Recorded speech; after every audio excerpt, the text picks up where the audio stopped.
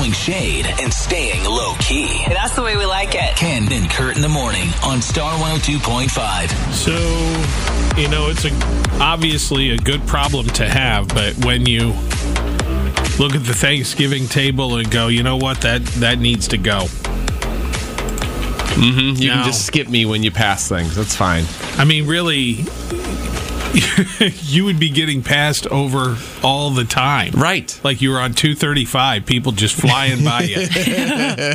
Because I feel like there's not much you really like, Kurt. I think you wouldn't have to pass anything to me because every time I've ever gone to Thanksgiving, no one can pass the potatoes because the dish is too hot to pass the potatoes. Yeah. So I can just grab the big spoon and splosh on some mashed potatoes on my plate, and then they'll just reach into the bowl, the bread basket, and just grab a couple things of bread and the butter. That's where I was just going to go after you at, because then you're going to be one of those people that has 4 dinner rolls, okay? And when I want my second one or third one, I'm going to look at you and go, sorry you didn't like anything else, but you've had too many rolls. Get out. Check his pockets. I always start with 2, and then I wait for it to get around, and then it comes back to me, and I take another 2. If you're passing all the food, you should start with 1.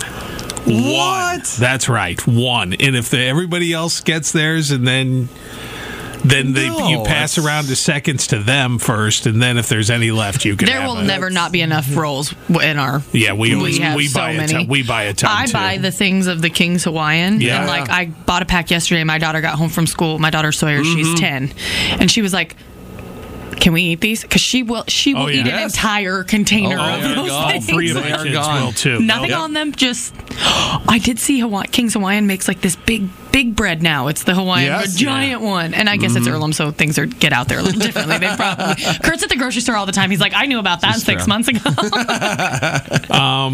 When my wife brought home the 24 pack a couple of years ago, I was like, where has this been hiding at? No, I know. I love that you can put the paper tray right in the oven. Yeah. That's pretty fantastic. It's awesome. Yeah, I'm grabbing as many rolls as I want. Not. Thank you very much. Bring your own rules. That's my way of saluting the chef, saying, well done. I love I'm the eating dinner your rolls and nothing else. Oh, boy. What's your butter status? Do you have the garlic butter? What's the worst roll you've ever had? Ooh. There's not really a bad roll. Back when I worked at Hy-Vee, Tootsie. the one. Those are fine. Those are gross. No, they're not. Jeez, pennies of candy. You are the pickiest. Boy, you are. Unless it's cornbread, it shouldn't crumble. It can't be too dry. So 515-280-1025. April in Altoona. All right, what goes, April?